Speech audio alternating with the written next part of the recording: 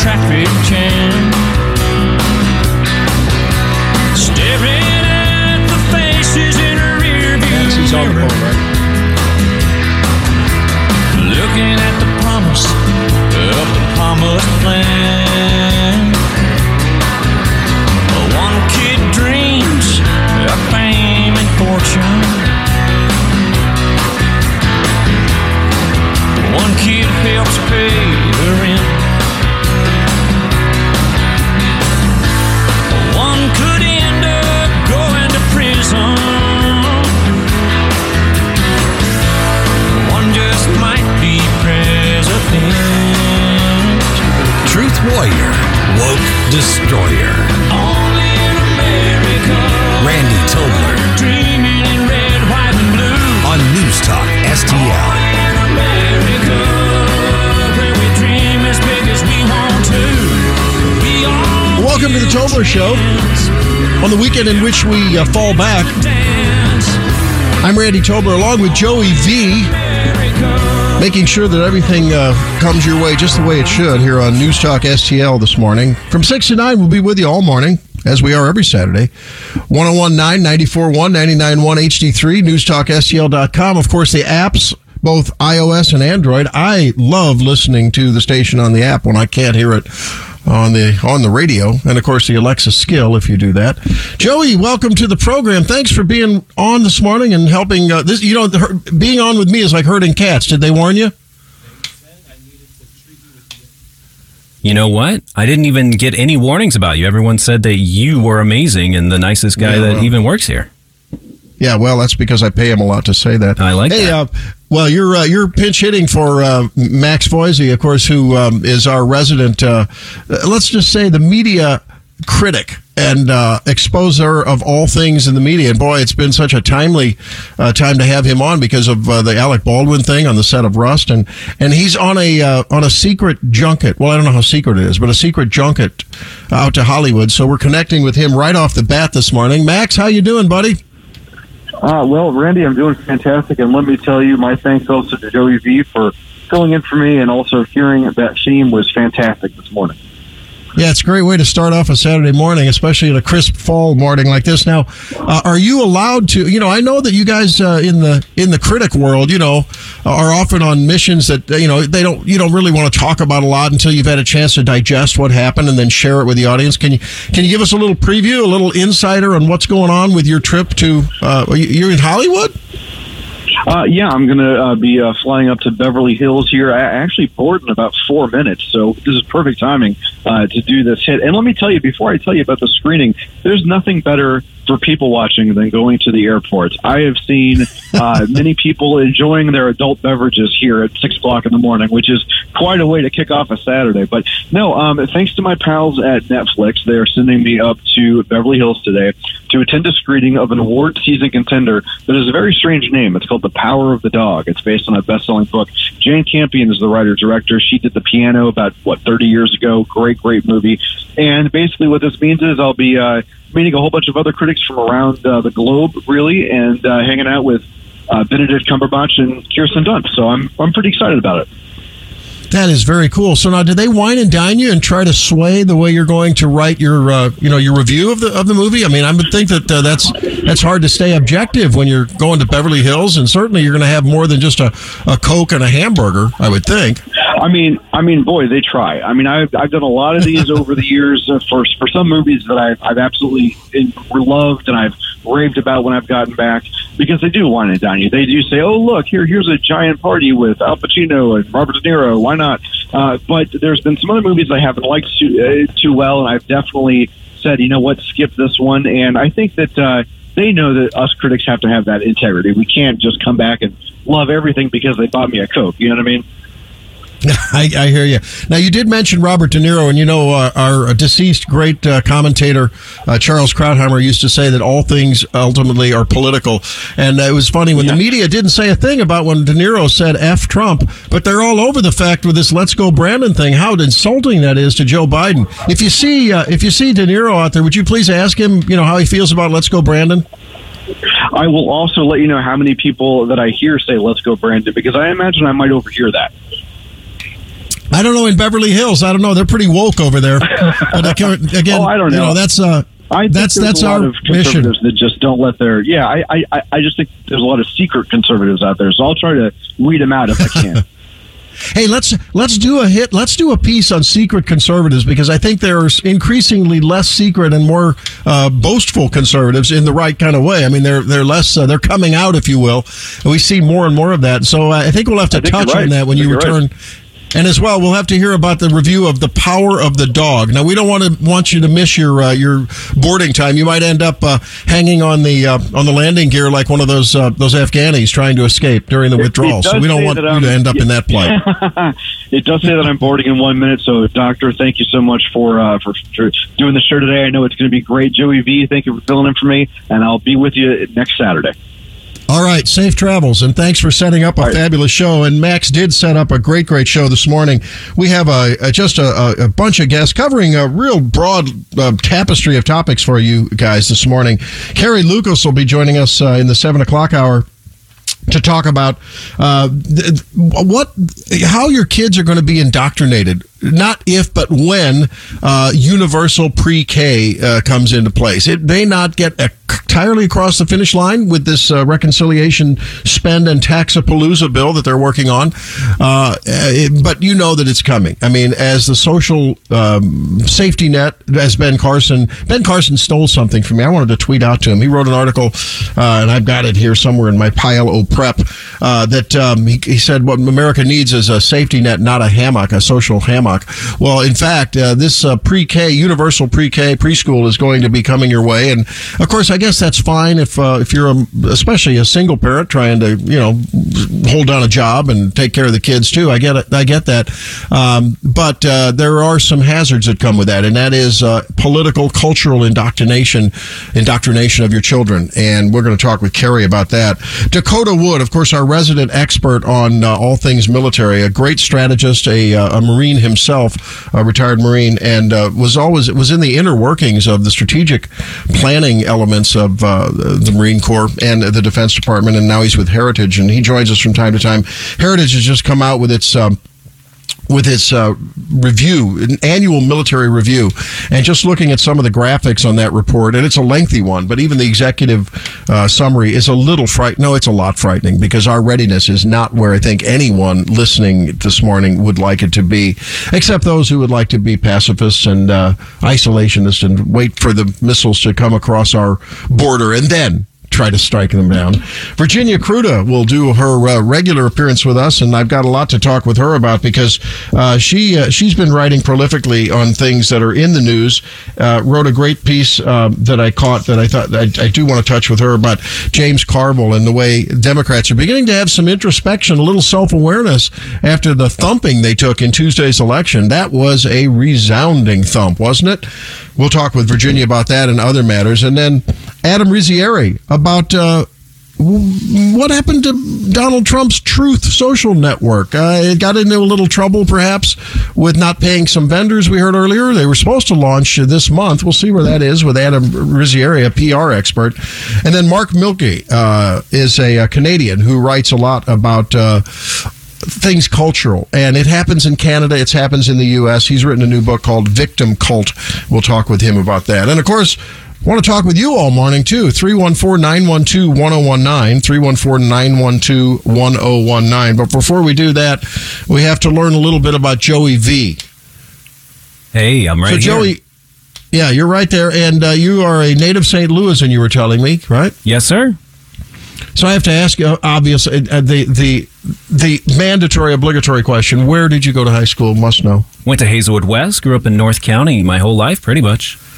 Yeah. Okay. Well, I'm a South County, and so there we go. We're in the opposite ends of the globe in St. Louis, but I think there's a lot of similarities between the Hazelwoods and the Lindberghs of the world, in terms of size and scope of those institutions. Now, you being a few years younger than me, was cultural indoctrination, cultural education, character building. I remember when I was, 12, 15 years ago, just being on a school board in the local school district here near the Lair. Lots of character training and things that were not reading, writing, arithmetic, STEM kind of stuff. During your education, was that part of the shtick or not? It's been so long, I can't remember. I do remember, there being words of the month, where it's supposed to be, honesty or these different traits that they kind of focus on. But I can't remember it being too over the head that I was beaten with it. Yeah, Character Plus. That's what the program was called. And every month, I remember there was a Character Plus star who got his or her picture in the trophy case there. And that was interesting. But I think that's the way a lot of education is going. And of course, parents spoke out loudly in Virginia, and not only parents from the right, but also parents from the center and the left. It seems to be something that really has unified Americans and came out of nowhere in this last election cycle. Are people talking about that around your coffee table at the coffee shop or wherever you hang out? I can't imagine anyone would want me at their coffee shop because it makes me crazy. I start chattering of the teeth and running around destroying stuff. I just stay at home where it's safe with my girl, and we watch movies on Netflix. So hopefully Max brings back a good review of this new movie coming out. But no, I can't say that I'm too on top of that stuff. Yeah. Well, the Netflix craze has been one that has certainly been. I'm glad that A, Netflix and B, Zoom were around during the pandemic, because that made it all tolerable, even though it took us away from our personal experiences at concert venues and sports venues and so forth, which I think there's nothing, and even the big screen, there's nothing like seeing the show at the big screen, but it certainly made it a lot easier. Can you imagine if pandemic would have happened, 15, 20 years ago? Without that, I mean, you'd have to go to Blockbuster and rent the VCR. Well, I don't know. Maybe Netflix has been a lot longer than that, but I remember those days. That would have not been near as accommodating had we not had the technology. Yeah, high-speed internet has saved all of our lives. I even switched my internet to get even more speed during the pandemic. Save some money, got more speed. Yep. So being obviously a tech and broadcast and media guru like you are, that's clear to me in the 12, 15 minutes we've worked together. I sometimes have these, I don't know why I get these nihilistic thoughts in my mind, but it is so cool to be able to, people can, I do the show remotely most of the time, not all the time, but most of the time. And at the same time, I can monitor the big TV screen in the back, and I've got my laptop, and there's plenty of bandwidth to do all that. Will the bandwidth and the size of the pipeline be able to accommodate our ever increasing digital and wireless world? I always worry that that's not going to be able to keep up with the demand. Is that a worry that's not founded? I always hear about blackouts and being attacked on the grid and stuff like that, and it seems like if the internet goes down, we're just one step away from eating each other. So it's something I think about a little bit, but then it scares me too much. I kind of back off and go back to playing video games or something. Yeah, well, when it goes off, that's one thing. But I'm just worried about there being enough capacity to handle all of the demand as everything becomes streaming. Like people are getting rid of their... In fact, that's a big debate in our house. Should we get rid of the satellite network and go to, Fubo or YouTube or Hulu or those, just stream everything? But that takes an enormous amount of bandwidth to do that. What if everyone does that? Will there be enough bandwidth? Exactly. Everyone talks to each other about cord cutting, but you as a doctor, you probably think, everyone's having babies or something. But yeah, they're trying to cut the cord so that the TV providers can't control them, but then they end up paying the same price in this cord cutting app system anyway. So, well, yeah, you're right, and that's the interesting thing. Yep. Yeah, my daughter, we're having a little hunting weekend here. I like to bow hunt. We're doing some hunting here this weekend. My daughter and the grandkids are up, and she's scolding my wife and I. It's like, Mom, Dad, what is this with Dish Network or DirecTV? I don't know which one we have. Well, you guys are back in the Stone Age. Why don't you get YouTube? I said, wait a minute. YouTube is censoring people, monetizing, platforms. Steven Crowder, was demonetized. I don't know if he still is. I don't know if I want to patronize that. I think there needs to be some truly open, non-censoring platforms for streaming media. Maybe you and I should start that enterprise. What do you say? I think it could work. We'll just charge as much money as we can to stay, on vacation the whole time, and we'll be good. And maybe Max can recruit some of those closet conservatives out in Beverly Hills and see if maybe we could get some investors and we'll start a production company called Streaming Truth or something. Of course, that we're going to talk about truth and Trump's social media a little bit later. I don't know whether that's going to get off of the ground. And that's the other thing. When it comes to people that want to start up in tech, it seems like the tech giants control the infrastructure. So it's hard for anyone to compete with the YouTube or the any of those streaming services that already have that. How do you start a new Facebook when the servers are all run by Amazon runs more than the vast majority of all of the servers in the world, and so if they decide that you're not appropriate, then you can't even get started. Like that happened to Parler, remember? Yeah, of course. I don't know what would happen if these Amazon Web Services, AWS, when that goes down, it's like half the internet goes down. So it's kind of scary. You do control. That's you do a lot of that by day, right? A lot of working with with media and helping people do that kind of stuff, right? A little bit. I like to help people create whatever content. Usually, I'll get the video camera out, or we'll create a podcast and get their message out, make it so they're easily searched when people Google them. I never knew that Amazon Web Services was such a thing because whenever I've done anything, I log on to an internet service provider or I click on a browser. Amazon is like the web services are sort of like the foundation, right? They're the infrastructure, the framework upon which all these things are built. Is that right? Yeah, I think Amazon makes most of their money from people using their cloud. They've got all these server warehouses all over the world, and people are just paying for a little bit of retail space to be in their cloud. Wow. Do you contract directly with Amazon Web Services, or is there a middleman there that you contract with when you're using those servers? I'm not too sure. I bet you maybe you go straight through Amazon Web Services. Yeah, and I thought it was all my Prime account that was keeping Jeff Bezos in space with the penis-shaped rocket ship. I don't know. Blue Origin. Oh, yeah. What a beauty. Yeah, I don't know. Yeah, that's okay, whatever you say. I don't know. I'm a Gemini guy myself. Give me Apollo. The right stuff. 314-912-1019, 1019-941 or 99.1 HD3 on your regular old radio, newstalkstl.com, or the iOS or Android apps. Hey, don't forget, I understand there still are a few tickets almost getting close to sold out land, but not yet quite there. But I imagine it will be a full house come this Wednesday evening when Douglas Murray comes to town. And of course, he's a commentator from across the pond who I always like to hear from, because why? He has a more objective, a more detached view, sort of like when de Tocqueville visited America. Adam Smith, but when people from abroad evaluate you, and it's always good to have that third-party consultant come out from outside the company and say, hey, did you know, compared with other people doing what you do, you're not doing this, you could do this better, oh, you're doing this better than them, do more of it. It's always good to have that third-party view. Well, Douglas Murray will be coming to town, Reflections on the Revolution in America, and this is an outsider's perspective in the United States, brought to you by the Show Me Opportunity, the Show Me Institute, National Review Institute, and of course News Talk STL. He'll be here this coming Wednesday, 5:30 to 7, and the tickets are free.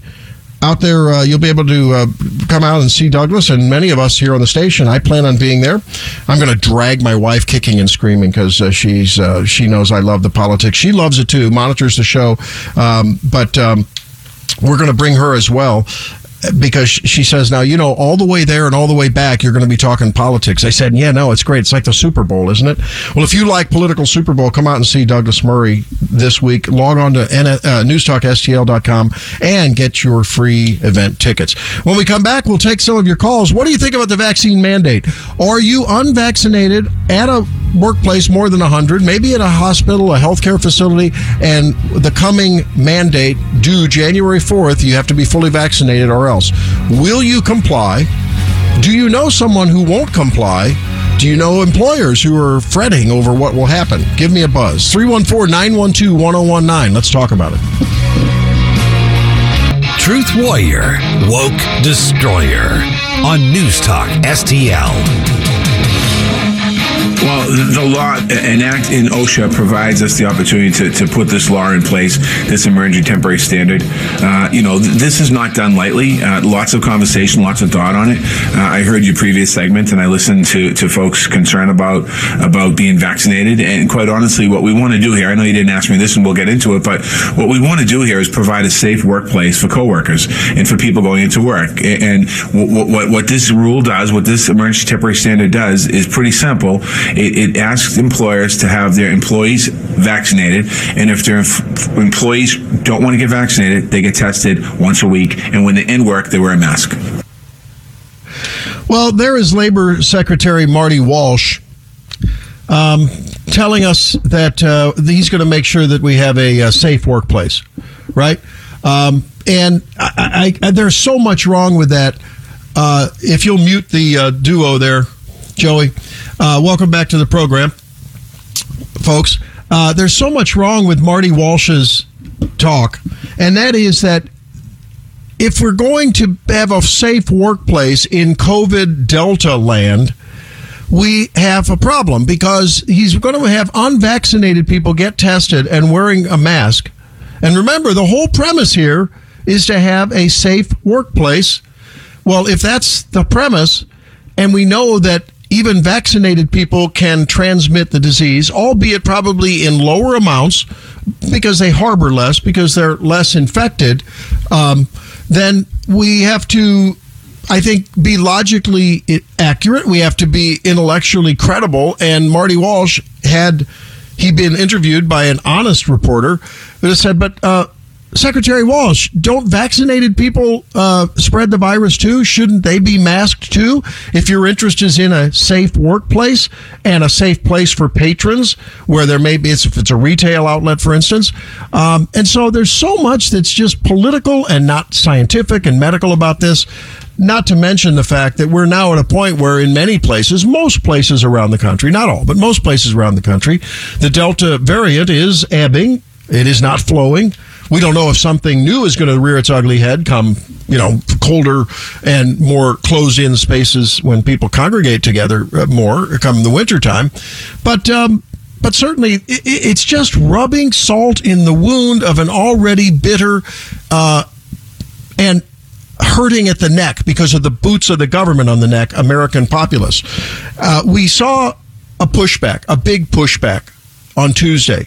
And, of course, it was on the education front. But it was basically a don't, period, tread, period, on, period, us, period moment from those people in Virginia who the mama and papa bears were saying enough. We do, Terry McAuliffe, have a right to say what our children will be taught and what they won't be taught. We do have a right to be concerned about the skyrocketing cost of everything from gasoline to bacon. Those very staples that we need, the commodities that fuel our cars, fuel our economy, and yes, fuel our lives. And it was so refreshing to see what happened on Tuesday. And I think that the pushback on this vaccine, as we see more and more employees decide to jump off, or more employers forced to release employees, especially in the healthcare sector. And that, of course, is near and dear to my heart. You might recall that a few weeks ago, CNN aired a piece that they did on the rural community and the hospital in which I lead and work at. And I have to tell you, it'll be crunch time, because the first vaccine is due by December 5th. And the second vaccine by January 4th. And if you're not vaccinated, the first vaccine or by the second vaccine of either one of those cases, you are out as a healthcare worker. You cannot be. And if you're an operation running that, we don't know what the penalties will be. It'll be a survey enforcement. Now, the state does a survey on behalf of Centers for Medicare Services for licensure in most places. Sometimes that's delegated to an accrediting organization called the Joint Commission or others like it. There's 2 or 3 of them that are qualified to do that. And they can come in and shut you down. I mean, they can basically say, hey, they will be able to look at a roster, just as OSHA will be able to do. Look at a roster of vaccination status. And if for the unvaccinated in non-healthcare settings, are these people being tested? Let me see the papers, please. Can I see the papers? Have you been vaccinated? Oh, I see that Hans there at the machine press. Oh, he has not been vaccinated. What was his last test result? I mean, this is going to be unbelievable. This is going to be... I think the images that you're going to see on cell phones when OSHA comes streaming into companies is going to be something that will, I think, shock Americans when they see this. Remember the Gibson guitar story of a few years ago when they came in and they raided the Gibson guitar I think it was the Gibson guitar factory because they were looking for I guess some kind of illegal hardwoods that had been brought in from Brazil. And then I remember, and it was really eerily frightening as to what the government can do to intrude in your life. At the same time that we see this stark contrast of people streaming across the border, of people being given an open door, and now people who broke the law during Donald Trump's administration with their children and were separated. Frankly, I don't know whether that's a bad thing, being separated from parents who, send the message that wink, wink, it's okay to break the law. I don't know. Is that analogous to parents who are mixing meth in the back of their trailer and the kids get taken from them? Maybe not to the same degree, but it sends the same message from where Randy Tobler, idealist, stands. I mean, what's good for goose is good for gander, right? Law-breaking parents and should not be able to have an influence on their children to the extent it teaches them to be lawbreakers. At least that's my opinion.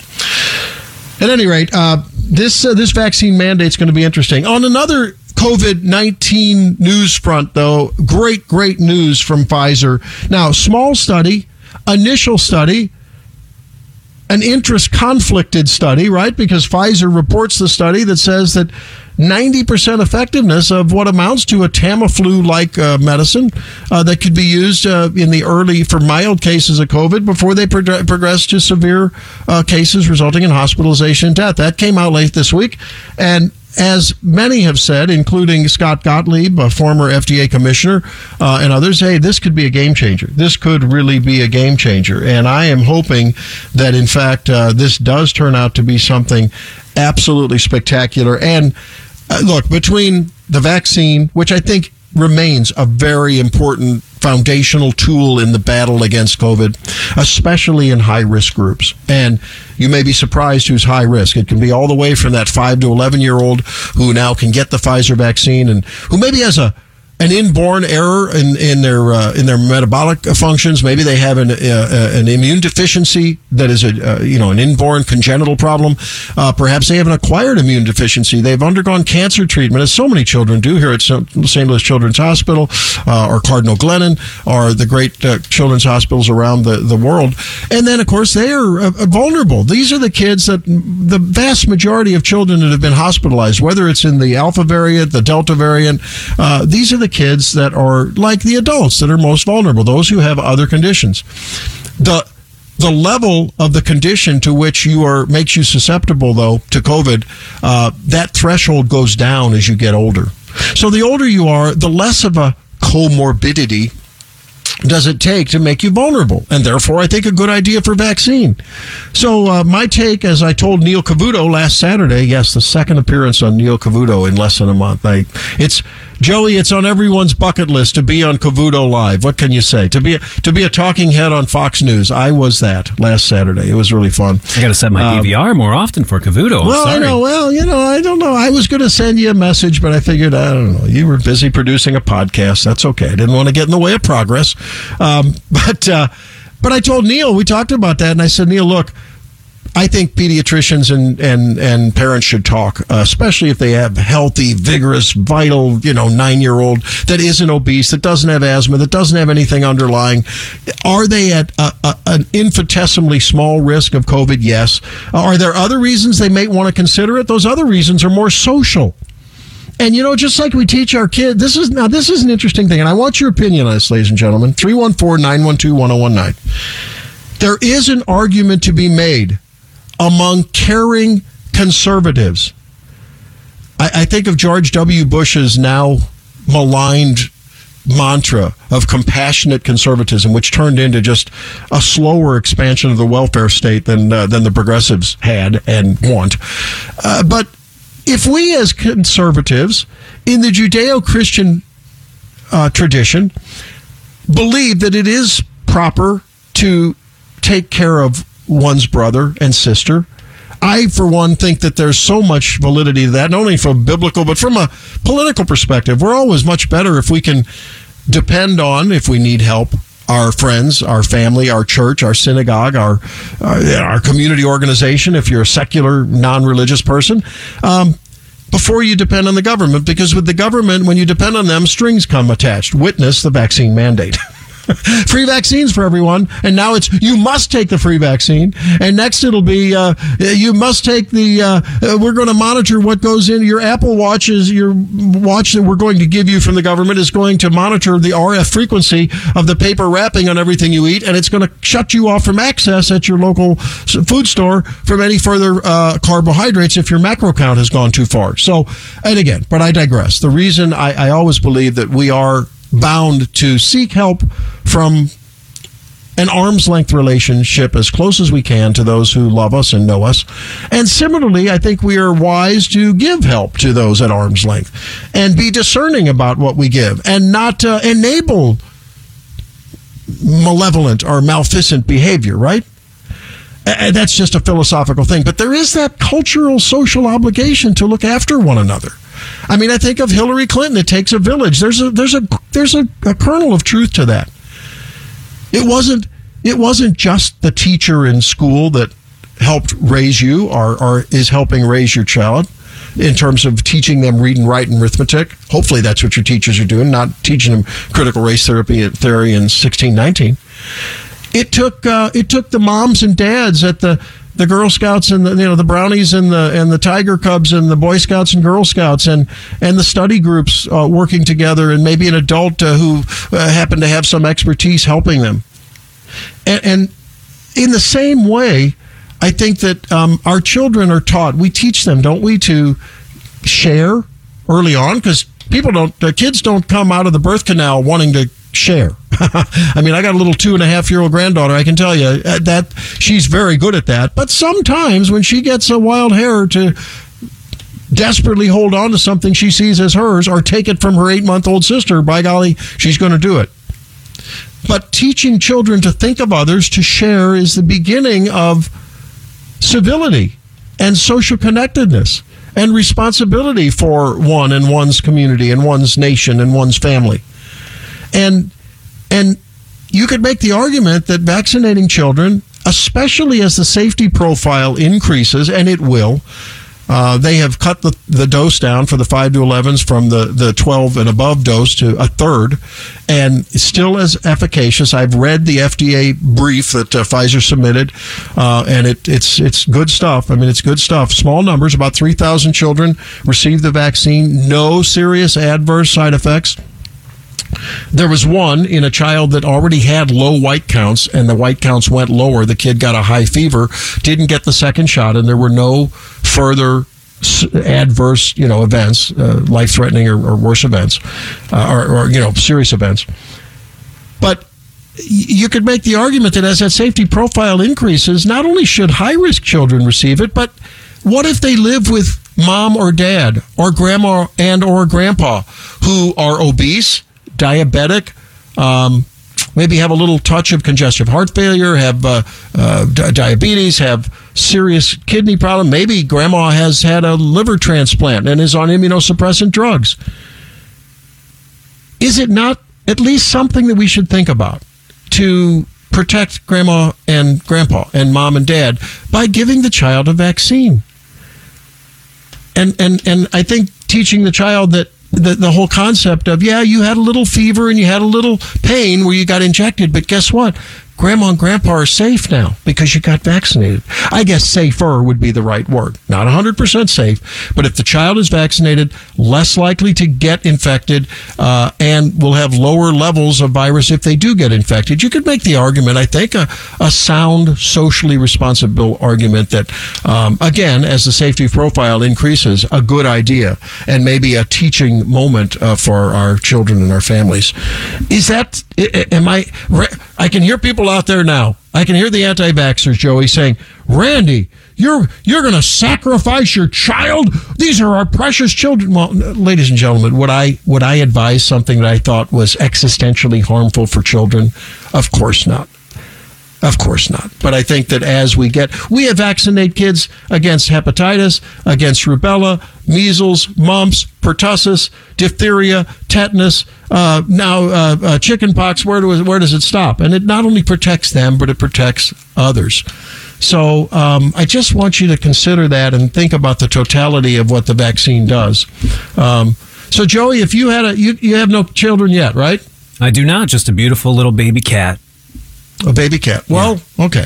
If cats could spread, okay, we'll take your cat. Because they have found, by the way, COVID in the deer population. Did you know that? They're finding it. Yeah. Yeah, I think they keep people away from the animals at the zoo sometimes, too, like the cats at the big cats over there. Right. So I think, boy, if elephants got it, you know how elephants occasionally will take and do the water and spray it all over the crowd? It's like, so is an elephant sighting at the zoo now a super spreader event? I don't know. I'm just thinking. But if cats harbored COVID and could transmit it, and let's say you and your SO lived with an elderly at-risk person, and a vaccine came. Well, there is feline distemper. There are cats do get vaccinated. I don't know if you vax yours, but. And there was a vaccine for COVID, and there was a 1 in a million chance or a 1 in 100,000 chance that the cat could suffer a grave event. But in exchange for that, you could protect that elderly at-risk person from getting COVID. What would you do? Joey V on the spot today on the Randy Tobler Show. Definitely have to protect Grandma, right? Make sure she's okay. Even if it meant taking a eensy-weensy puny risk for your precious cat. Maybe. Yeah, I'm not sure. Yeah, see, these are the tough questions. So it's Saturday morning, and you got your cup of coffee, and I know you just want to have an omelet and that twisty cinnamon donut from Donut King down the street. Always one of my favorites, Donut King down the street. What do you think, ladies and gentlemen? Am I sounding like a socialist? Is it going to be Comrade Randy because he's talking about vaccines for the common good? 314-912-1019. And we'll talk a little bit more about that pill, by the way, too, because I think it's going to be revolutionary. And between vaccines, the monoclonal antibodies infusion, which have made a revolutionary change, the Merck pill, the Pfizer pill, man, we are getting a quiver of arrows that COVID-19 virus is going to just wither against. They'll wither at the quiver. I think that's something, maybe we should write that down. I'm Randy Tobler with you here on News Talk STL, newstalkstl.com, 1019-941-991 HD3. And if you're out hunting this morning, put in those earbuds. Listen to us on your iOS and Android app. 314-912-1019. Give me a buzz. Joey would be happy to take your call. Let's talk. This hour of the Randy Tobler Show is brought to you by the ClearPath Wealth Management Group at Stifel. Request a free portfolio review at clearpathinvesting.com.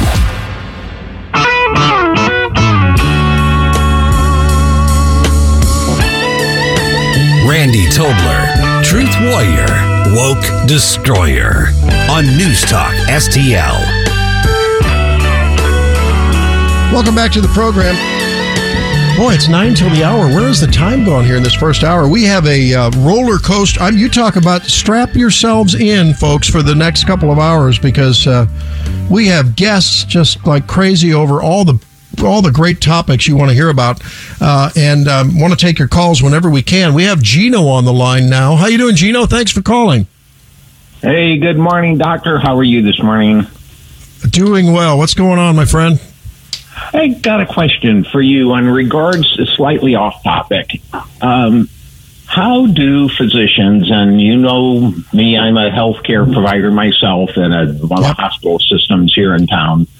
Sure. How do doctors that are employed by those institutions justify your Hippocratic oath to do no harm when you have an opportunity to do off-label therapy? I'm talking about ivermectin, hydroxychloroquine, et cetera, for COVID.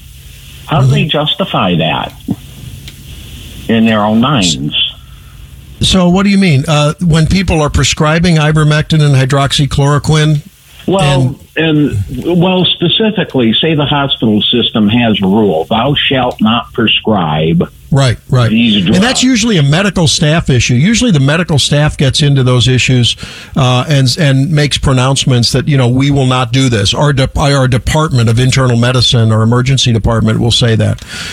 We've seen that at our own hospital. We've seen it at all hospitals. A lot of places where employed docs say want to give ivermectin. And I think hospitals and medical staffs will have their own rules where they say, hey, you may do that. We recommend against it. Others may say, if you do that, there will be sanctions and discipline. So I think it's individual. Okay, I was just curious about that. So I tell you, though, I'm aware of cases where, and I won't say where, but I'm aware of cases where patients have been given ivermectin by doctors who believe that's the way to go and are sort of anti-vaxxers and are very suspicious of the treatments that I think, without a doubt, have shown strong scientific, they've undergone scientific scrutiny and have credence. And I'm aware of those patients who have shown up at the hospital and been hospitalized. Now, would they have been hospitalized if they got an infusion instead of ivermectin? I don't know. The stance that I, as the leader at our hospital, take, as I've been on some of these med staff discussions, is, look, if you want to give ivermectin and antiparasitic doses, by the way, it's much higher doses that, if it works, seem to be effective in those poorly done studies. I will say that. I've looked at the studies. They're not good studies. Okay. And it tends to be higher doses. But look, there are good studies being done right now. And when those come out, if ivermectin works, I'll be the first to say, my God, let's get on the ivermectin bandwagon. But thus far, the studies that I've seen are just not well done studies in terms of the quality. At any rate, what I tell people is, look, if you want to give something that has a very low risk profile, which is ivermectin at anti-worm doses, anti-helminthic doses, and give the other treatment that has been proven to work well, I don't have a problem with that. If you give it in lieu of that, I personally have a problem with it. The med staff at our institution, for instance, has not made strict restrictions or invoke discipline if people prescribe ivermectin. We've just tried to respect people's professional autonomy. But I think you're right. Do no harm. It is no harm if you give one treatment. If you give Laetrile for cancer, remember when Laetrile was fancy? My grandma, who had small cell cancer of the lung that went to the brain in the 70s, I remember she looked into Laetrile. And I was young in my biological training, anticipating med school. And I said, look, if you want to get Laetrile, that's fine. But don't do it to the exclusion of mainstream therapy. That's the problem. Right. That's an error of omission, which can do harm, in my opinion. So maybe people disagree. We'll see. Yeah, I wasn't saying necessarily that I'm an ivermectin proponent, not at all. And certainly, I'm not in a position to prescribe and things like that. I was just, throwing that in there amongst the mix of using. No, you're right. Where you see hydroxy used, et cetera. Right. Gene, it's a good question, and I got to run. We're up against a break. Thanks for calling and raising that. It is a good question. We use a lot of things that however, are well-proven, time-tested, safe, and effective that are, quote, off-label, meaning FDA hasn't indicated that yet. Anyway, we'll continue these discussions and more. Up next, Carrie Lucas and what they're going to do your children in universal pre-K. Don't miss it. Top of the hour coming up on News Talk STL. Welcome home.